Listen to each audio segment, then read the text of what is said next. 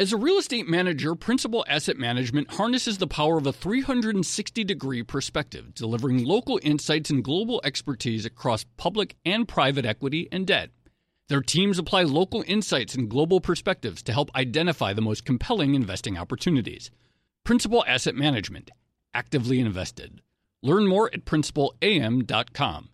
Investing involves risk, including possible loss of principal. Principal Asset Management SM is a trade name of Principal Global Investors, LLC. Hey there, it's Joe Weisenthal. And Tracy Alloway. And we are the co-hosts of the Odd Lots podcast. And we want to tell you about a new podcast here at Bloomberg we're really excited about. Money Stuff, the podcast. That's right. Friend of the pod, Matt Levine, is teaming up with our other friend and Bloomberg TV host, Katie Greifeld, to bring the Money Stuff newsletter to life. Every Friday, Matt and Katie will dive into all the Wall Street finance and other things that make Matt's newsletter such a hit. You can listen to Money Stuff, the podcast on Apple Podcasts, Spotify, or wherever you get your podcasts.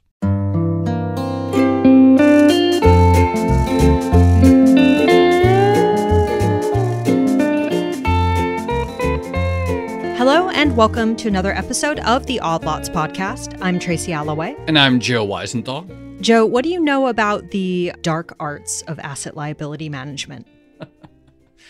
Only things that have been told to us about it on the Odd Lots podcast. Wait, that's actually quite a lot. Yeah, no, that's true. It seems tough. Deposits can be flighty. Sometimes they can be stable.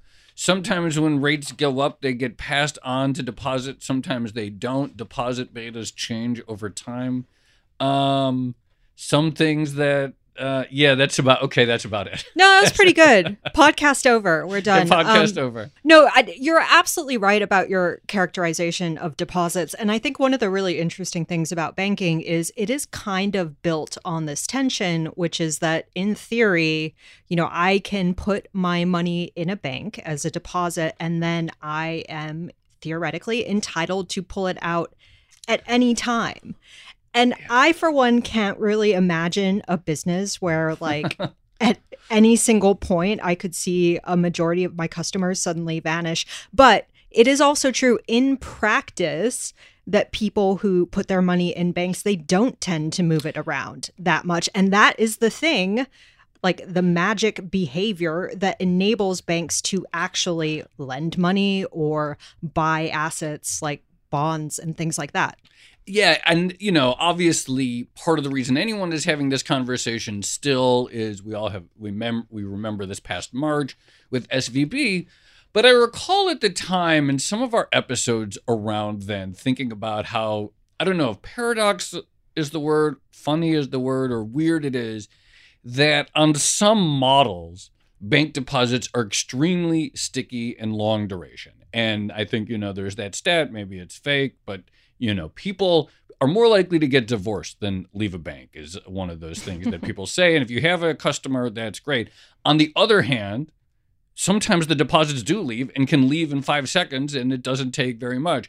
So it always seemed to me that I wonder, are deposits, do they exist on some continuum of sticky to long duration, or is it more like Schrodinger's deposits? Either they're there or they're not there, but that there's no sort of in-between state. Yeah, we did that great episode with Joe Abate over at Barclays about bank deposits. And we've been joking on the podcast since that in order to improve the transmission of monetary policy, everyone needs to go out, do their market research, find a high-paying bank account somewhere and actually move their money. And, I am joking, but also kind of not. There is an interaction between banks and deposit rates and the effective transmission of monetary policy. I mean, banks are supposed to be the primary mechanism through which a lot of monetary policy is transmitted. And so the question of how deposits are actually working, so whether or not they're sticky, whether or not that stickiness changes in an environment where rates are going up or down, and also how those deposits sort of feed into monetary policy, that is a really big topic, and I think we should do more on it. Totally. The thing that really strikes me in this is, in a bank run is the perfect example of, nonlinearity, right? And so something is one state, and then something is suddenly a very different state, and we went from, and I think we've learned in recent times how tricky that is to manage. And I think understanding the actual management of that nonlinearity in practice is something we can dive into further. Right. And I did call it the dark art of asset liability management at the opening. And to some extent, it is kind of opaque. Like, no one gets a lot of transparency into how an individual bank is actually managing things like deposit and interest rate risk. So I'm glad we can do this episode. And more than that, we are really doing it with the perfect guest. We have someone who's been on Odd Lots many times. He's now climbing the ranks. Oh, really? Don't you think? I mean, of the most. He must be. He must be. I mean, he's up there. Yeah. All right. So we're going to be speaking to one of our perennial favorite guests, Josh Younger, formerly of JP Morgan, now a senior advisor over at the Federal Reserve Bank of New York.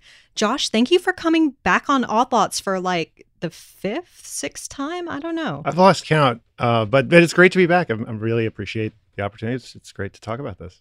And I should just mention that we're recording this on November 9th. And Josh, you have something to say to our audience now. Yes, I almost memorized it, but we'll see if I get all the parts right. But these views are my own, and those are my co-authors from the paper that we wrote, and they don't necessarily reflect the views of the Federal Reserve System, the Federal Reserve Bank of New York, or the Federal Reserve Bank of Dallas.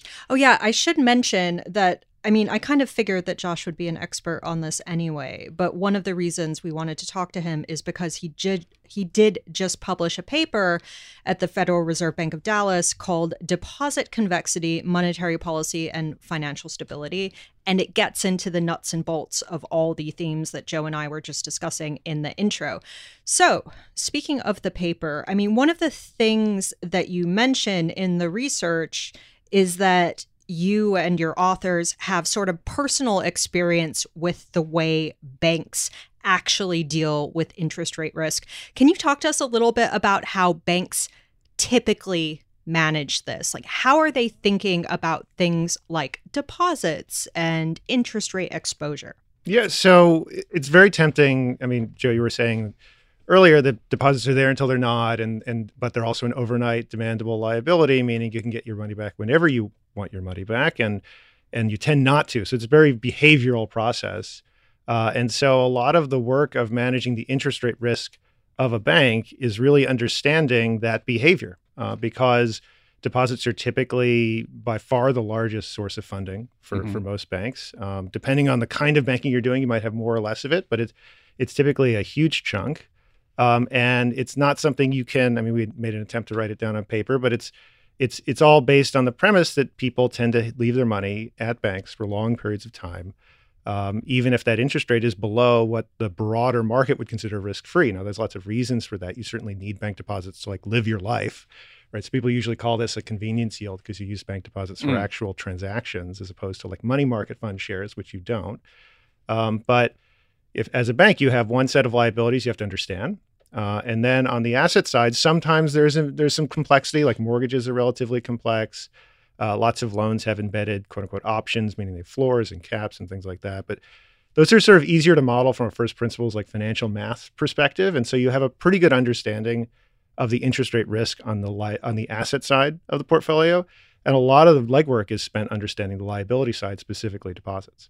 In light of that, so Tracy mentioned we did an episode with Joe Abate over at Barclays, and that was just a few weeks before SVB, and we didn't, there was no intention. But the question then was, well, rates have gone up. By then, at that point, the Fed had done a ton of hiking. And yet, you look around and deposit rates, or the rates that banks were paying out on people's deposits hadn't gone up that more. So we explored this idea of deposit betas. In your research, what can we say just based on your research about the nature of how banks time the passing along of higher rates? Yeah, so it brings up kind of the mechanism, which is we talk about this beta. What does it represent? Why does it move? Because there's a temptation to think there's one big book of deposits and a giant lever somewhere in the bank. Mm-hmm. We should just say, so beta is like the degree to which these two things are moving in tandem. Yeah. So benchmark interest rates going up are rates paid out on retail bank deposits or other types of bank deposits actually going up. Yeah, so if quote unquote market yields, the yield you would get from money market fund, for example, are close to that, goes up by 100 basis points. How much of that is represented in your deposit rate paid. As a bank, as a bank thinks about paying interest on deposits, so we call it rate paid.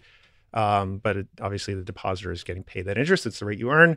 And a beta of, say, 25% would mean for every 100 basis points or 1 percentage move in market yield, 25 basis points or a quarter of a percentage point is actually reflected in the deposit rate.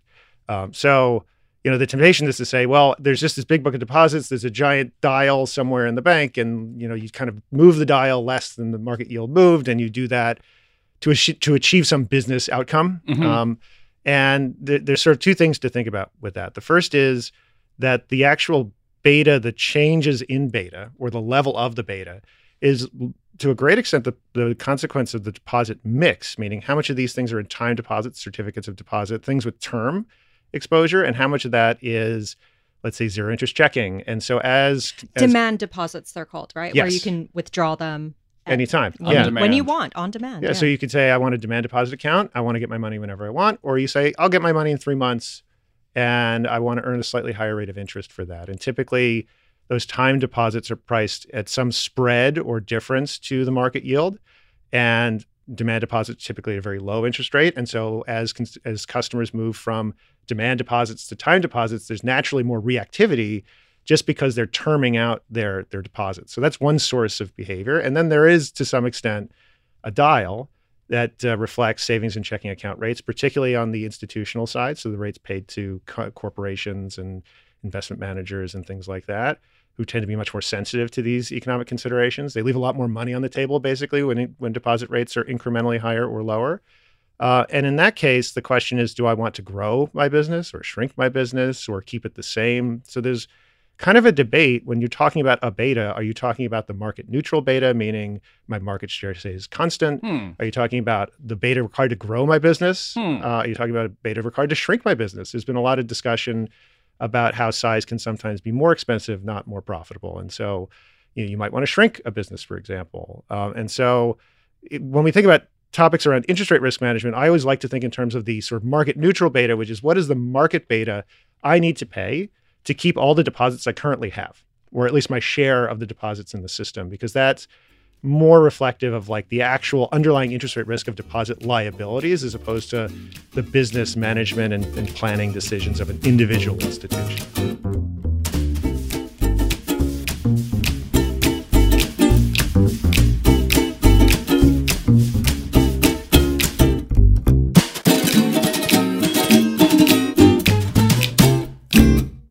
As a leading real estate manager, Principal Asset Management harnesses the power of a 360-degree perspective, delivering local insights and global expertise across public and private equity and debt.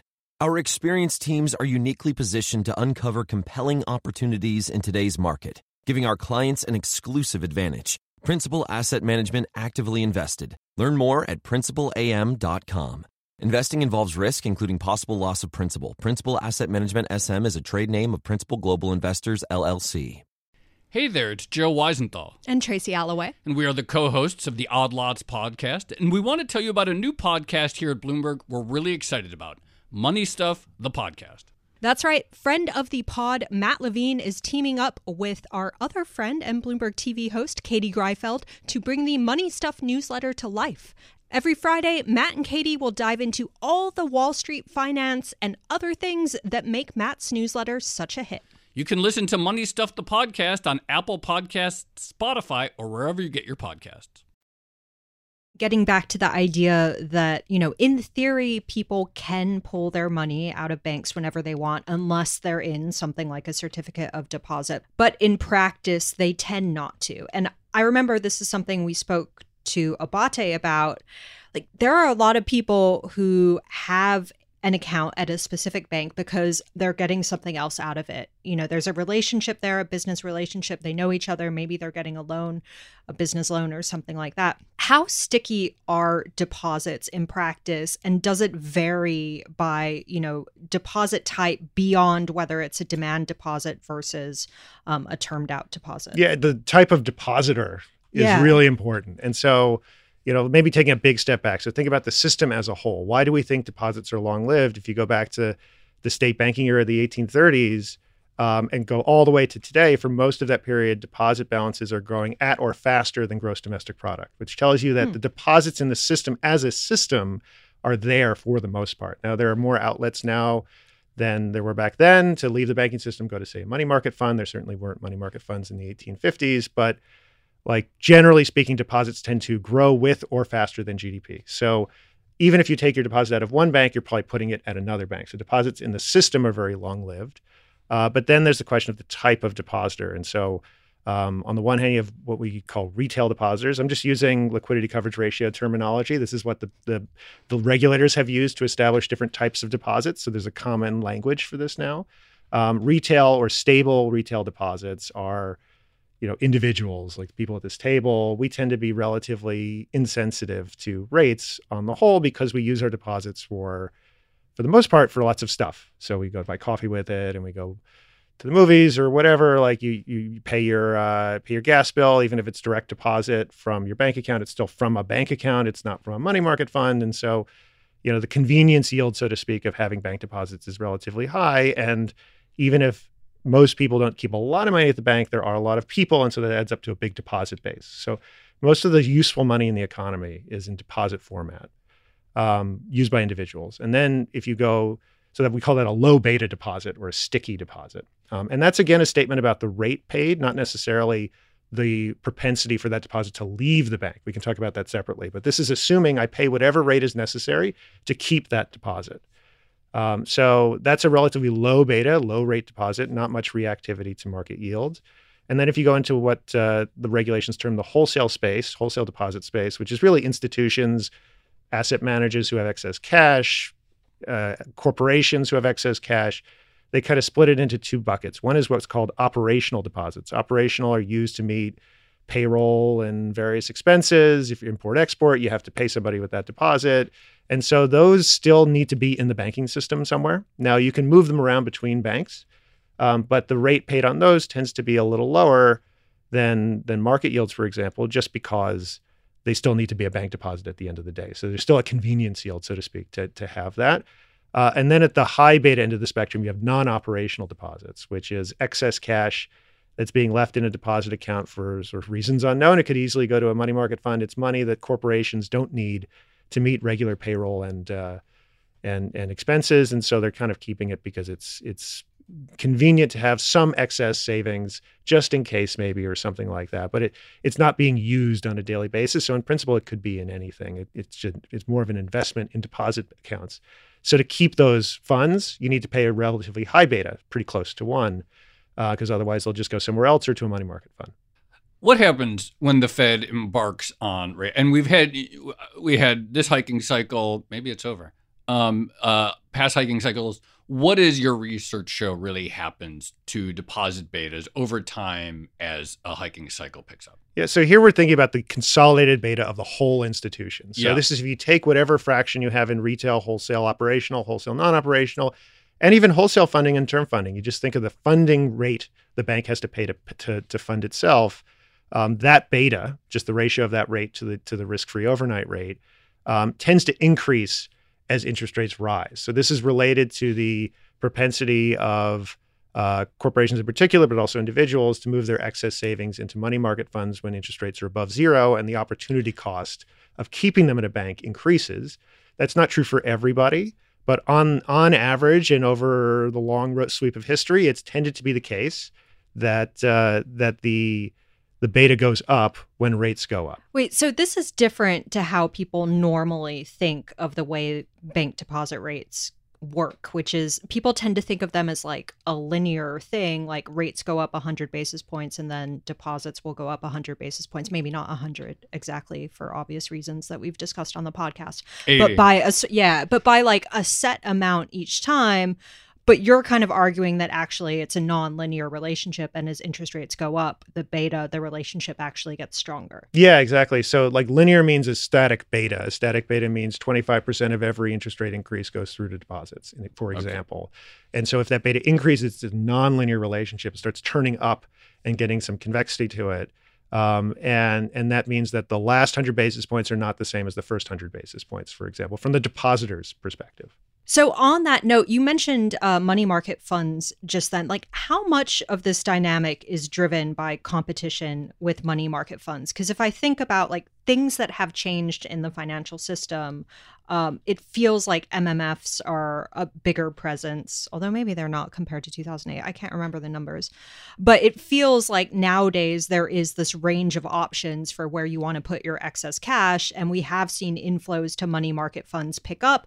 We have seen that play a role in things like SVB and Silvergate, arguably. So I'm just wondering, like, how do banks compete with MMFs, and how does that feed into that nonlinear relationship that you just described? So they're competing primarily with each other, I would argue. Like a bank has expenses that a money market fund does not, namely capital and liquidity. And so, money market funds are essentially a pass-through instrument. And so they don't have branches, they don't have payment processing services, they don't have all of the overhead a bank deals with. So it's kind of a misnomer to think that a bank could, quote unquote, compete with a money fund purely on the yield that they offer, because it's just a very different business. Right. But this is what I mean. Like, banks are always going to have expenses, so they're always going to have to pay out less than a money market fund. Like, they won't be able to pass on that full interest rate hike, right?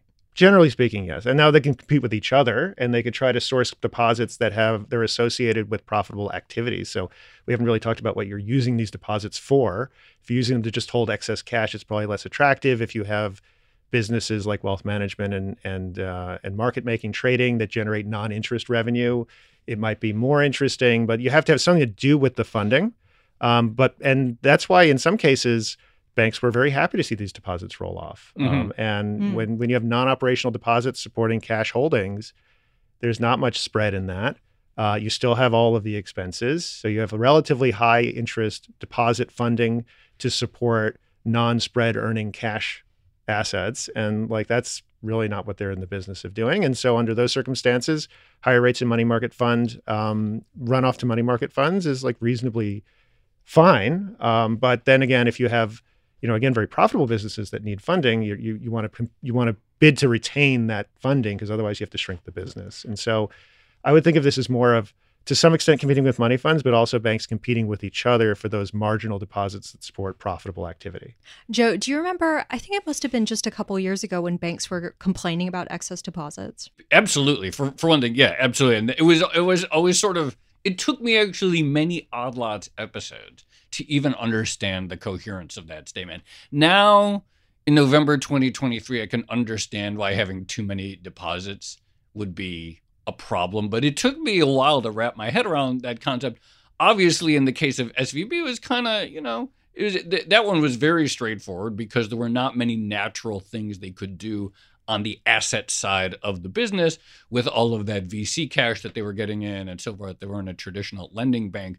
But that actually segs to my next question, which is, in a time of moving rates, when rates are stable, whatever, it seems banking doesn't seem that hard, but in a time of when rates are on the move, and as you mentioned, say the market neutral beta is such, or that banks want to keep their business the way it is, move around the deposit, move around the rate to hold on to your deposits.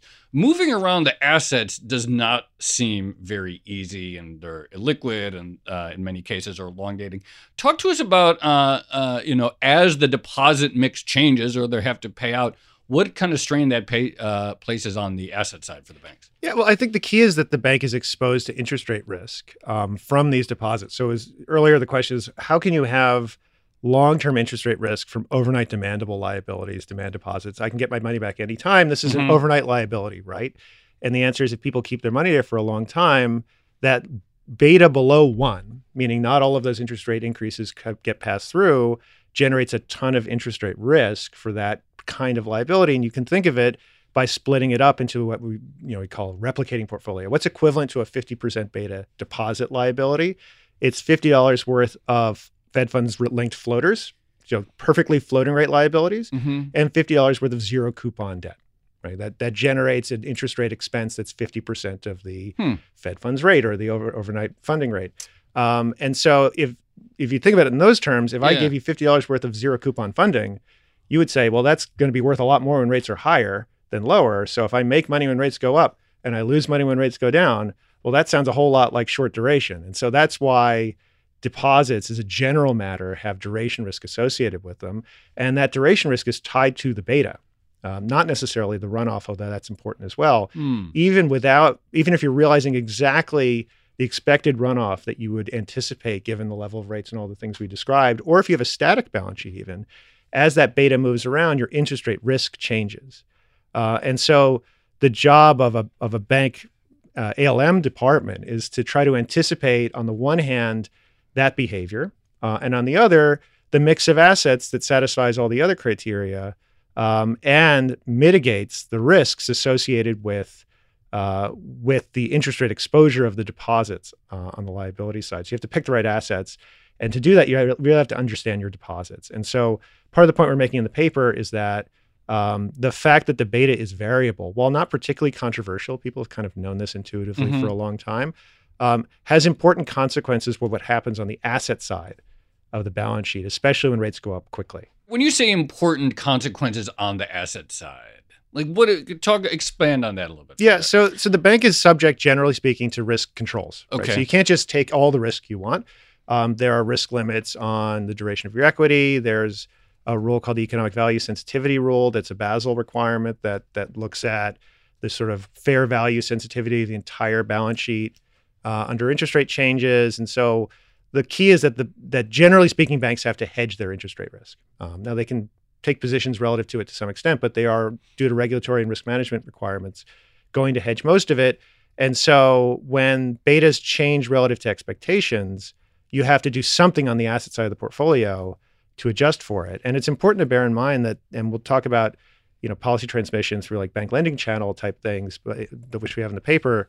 But the securities holdings of a bank, the treasuries they buy, the mortgage-backed securities they buy, are not the only source of duration. When they make a mortgage and keep it as a loan, or when they make a long-term loan to a corporation, that's also interest rate risk. Right, which is also moving around when rates are going up. Exactly, for obvious yeah. reasons. So banks have a lot of negative convexity. Negative convexity means that as rates go up, the exposure of the bank increases to that risk. So when rates go higher, they get longer duration.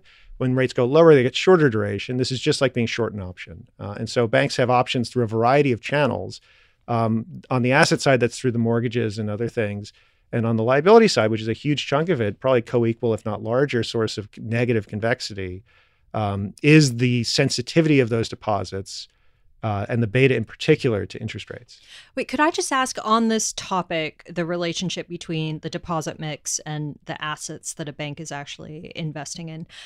In practice, does like a treasurer at a bank talk to the risk manager or whoever's in charge of the deposit mix? Because I imagine a treasurer is just, I always had it in my head as like someone sat there and they have like X million or billions of dollars to play around with, and they can kind of, within a certain framework, do what they want with it. But do you think they would actually consider like, oh, actually, this is what my deposit mix looks like. Here's a rough estimate of my duration, how much of this is sticky and isn't, and this is going to limit or shape my asset or my lending decisions? Well, that comes to the risk limit. So I can only speak in generalities. Yeah, but when the industry is subject, when each institution has to satisfy risk limits, that means they can't take all the risks that they want.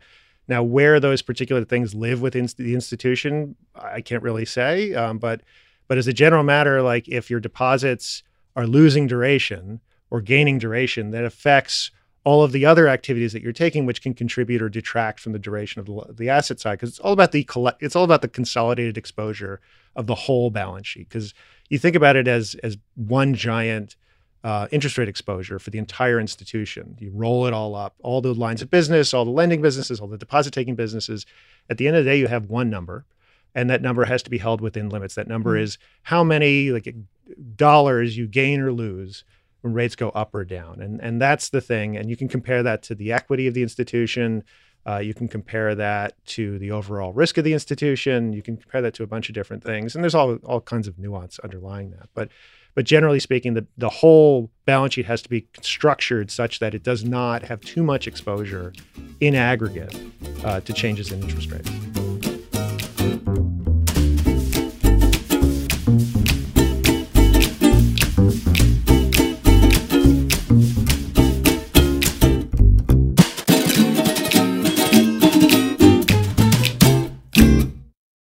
As a leading real estate manager, Principal Asset Management harnesses the power of a 360-degree perspective, delivering local insights and global expertise across public and private equity and debt.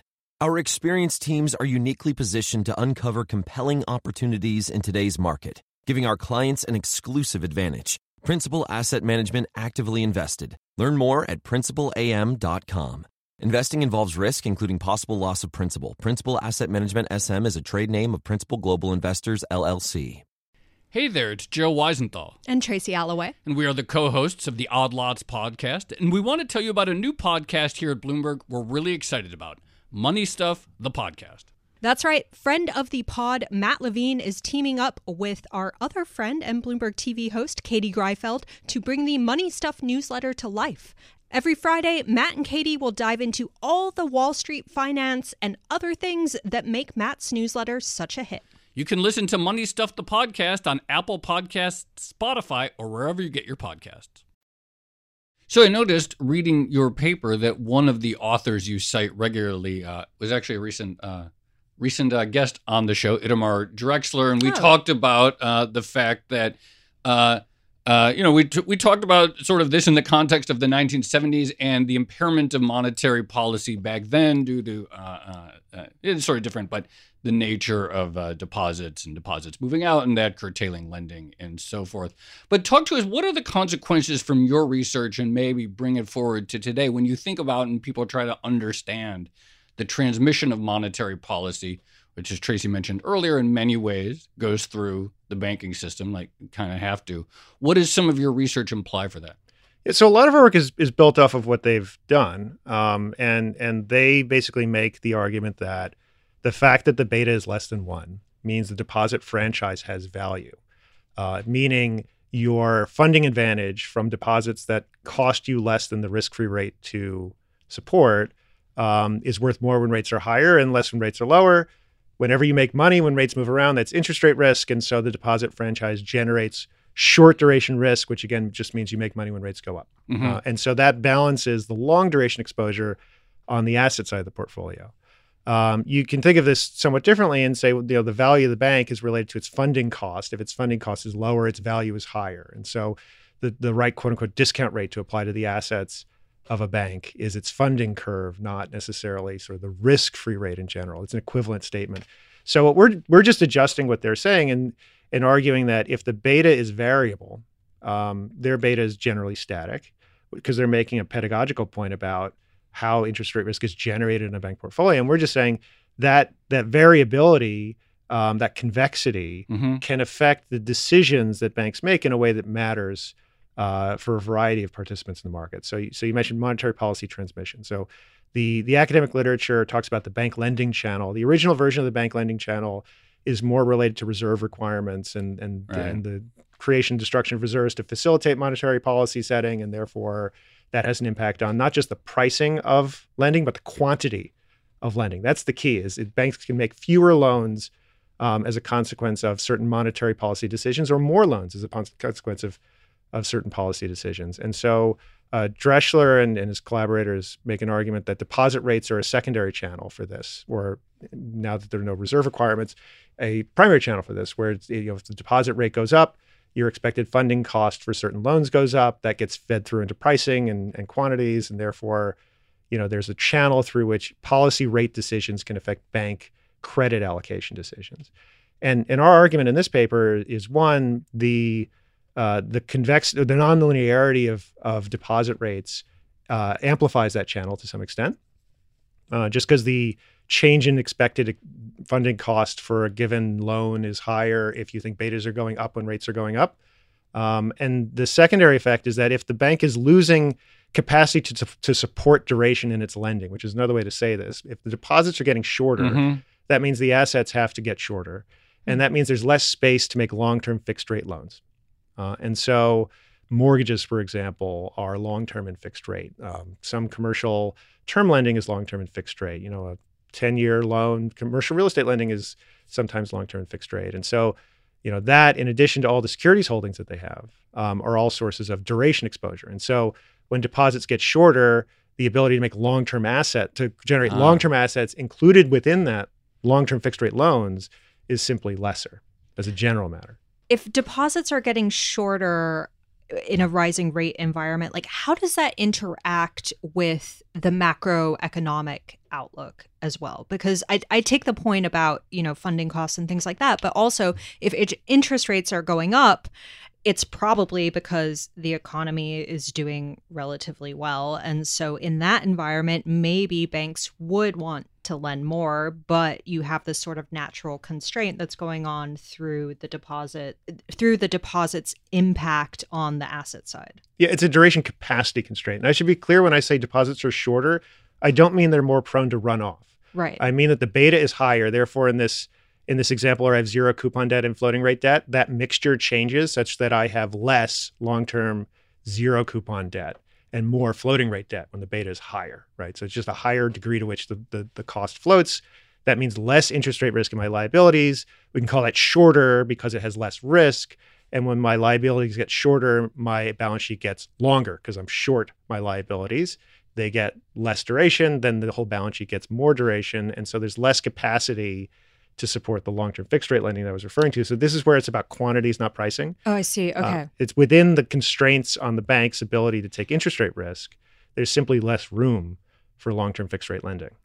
And then just on the general impact of having nonlinear deposit beta as rates are going up, does that mean like as rates increase that the effect of monetary policy tightening gets amplified through the bank channel?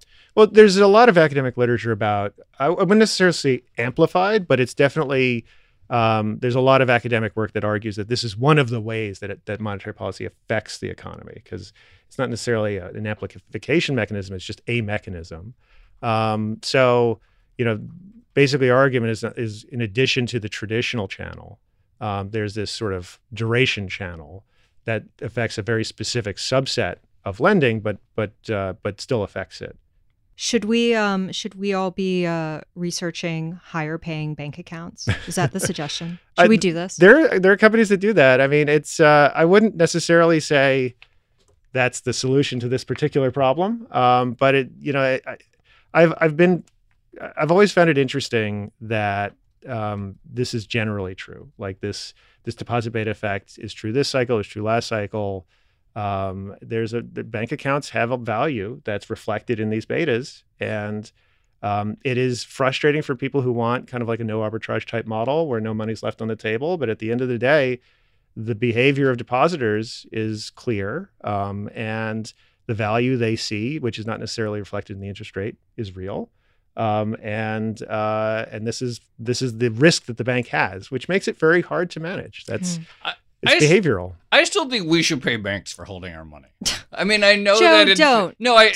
I'm not kidding. Ruin it. No, I know in theory we're lending them money, but come on, they're providing a service. This is your negative interest rate thing over again. They're providing a service. They run a nice website. I can pay my bills. I really think we should be paying them. I don't understand how they pay us. I can't take interest. Producers, please cut this bit of the podcast out. Keep it in. All right. Well, Josh, really appreciate you coming on the show for another appearance. Again, I've lost count. That was a really great insight into how this kind of opaque aspect of the banking business, but really the heart of the banking business actually works. So thank you so much.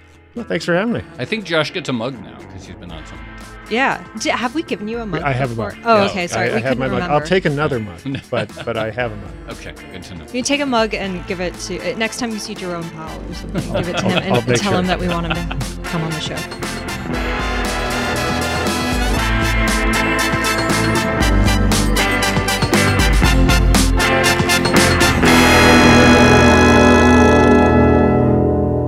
Joe, have I convinced you to open up a certificate of deposit or like a different bank account yet? No, I'm gonna email my bank tonight and ask if there's any way that I can pay them a little bit for the great service they provide me. I think you've missed the entire point of this conversation. No, but it is really interesting. In some respects, it's always surprising to me how much new information there is to learn about the way that finance and economics actually works, because you think that throughout history, people have modeled deposit betas as sort of linear or having a stable relationship with benchmark interest rates. But then a paper like this comes along and actually says, no, it doesn't really work like that. It really is fascinating how young it all seems, how new it all seems. There's a line in Josh's paper saying, first, deposit convexity amplifies the bank lending channel of monetary transmission, e.g., and then he cites a paper from Bernanke and Ellen Blinder in 1988. Like, that's not even that long ago. The idea that some of these really interesting ideas or sort of core ideas, some of them, the key paper that you cite is 30, it feels like it's day one in our understanding of this. Sometimes it feels like that. No, absolutely. And we're also still trying to understand it in a very different environment. And we didn't even really touch on this. Maybe Josh mentioned it once, but we've had QE, and so interest rate hikes are happening at the same time that the Fed is reducing its balance sheet, and that impacts assets as well. We also have things like the reverse repo facility, the RRP, which we didn't have before. And so we're still learning things about how all of this works against a very different financial and economic backdrop. So there really are so many moving parts. And then just the idea of the pressure that this puts on the asset side and the constraints that come up, and the idea that, okay, one thing moves and then, you can only be so limited in how quickly you can hedge or alter or change your asset mix for the bank. So lots of interesting stuff there. Yeah, I wouldn't want to be a risk manager at a bank, but I also wouldn't want to pay them for managing my money. So I'm a hypocrite. All right, shall we leave it there? Let's leave it there. This has been another episode of the Odd Lots podcast. I'm Tracy Alloway. You can follow me at Tracy Alloway. And I'm Joe Weisenthal. You can follow me at The Stalwart. Follow our producers, Carmen Rodriguez at Carmen Armin, Dashiell Bennett at Dashbot, and Cale Brooks at Cale Brooks. And thank you to our producer, Moses Andam. For more Odd Lots content, go to Bloomberg.com/oddlots, where we have transcripts, a blog, and a newsletter. And you can chat 24/7 with fellow listeners in our Discord, one of my favorite places on the internet to hang out, discord.gg/oddlots. And if you enjoy Odd Lots, if you like it when we dive deep into the mechanics of bank deposits, then please leave us a positive review on your favorite podcast platform. Thanks for listening.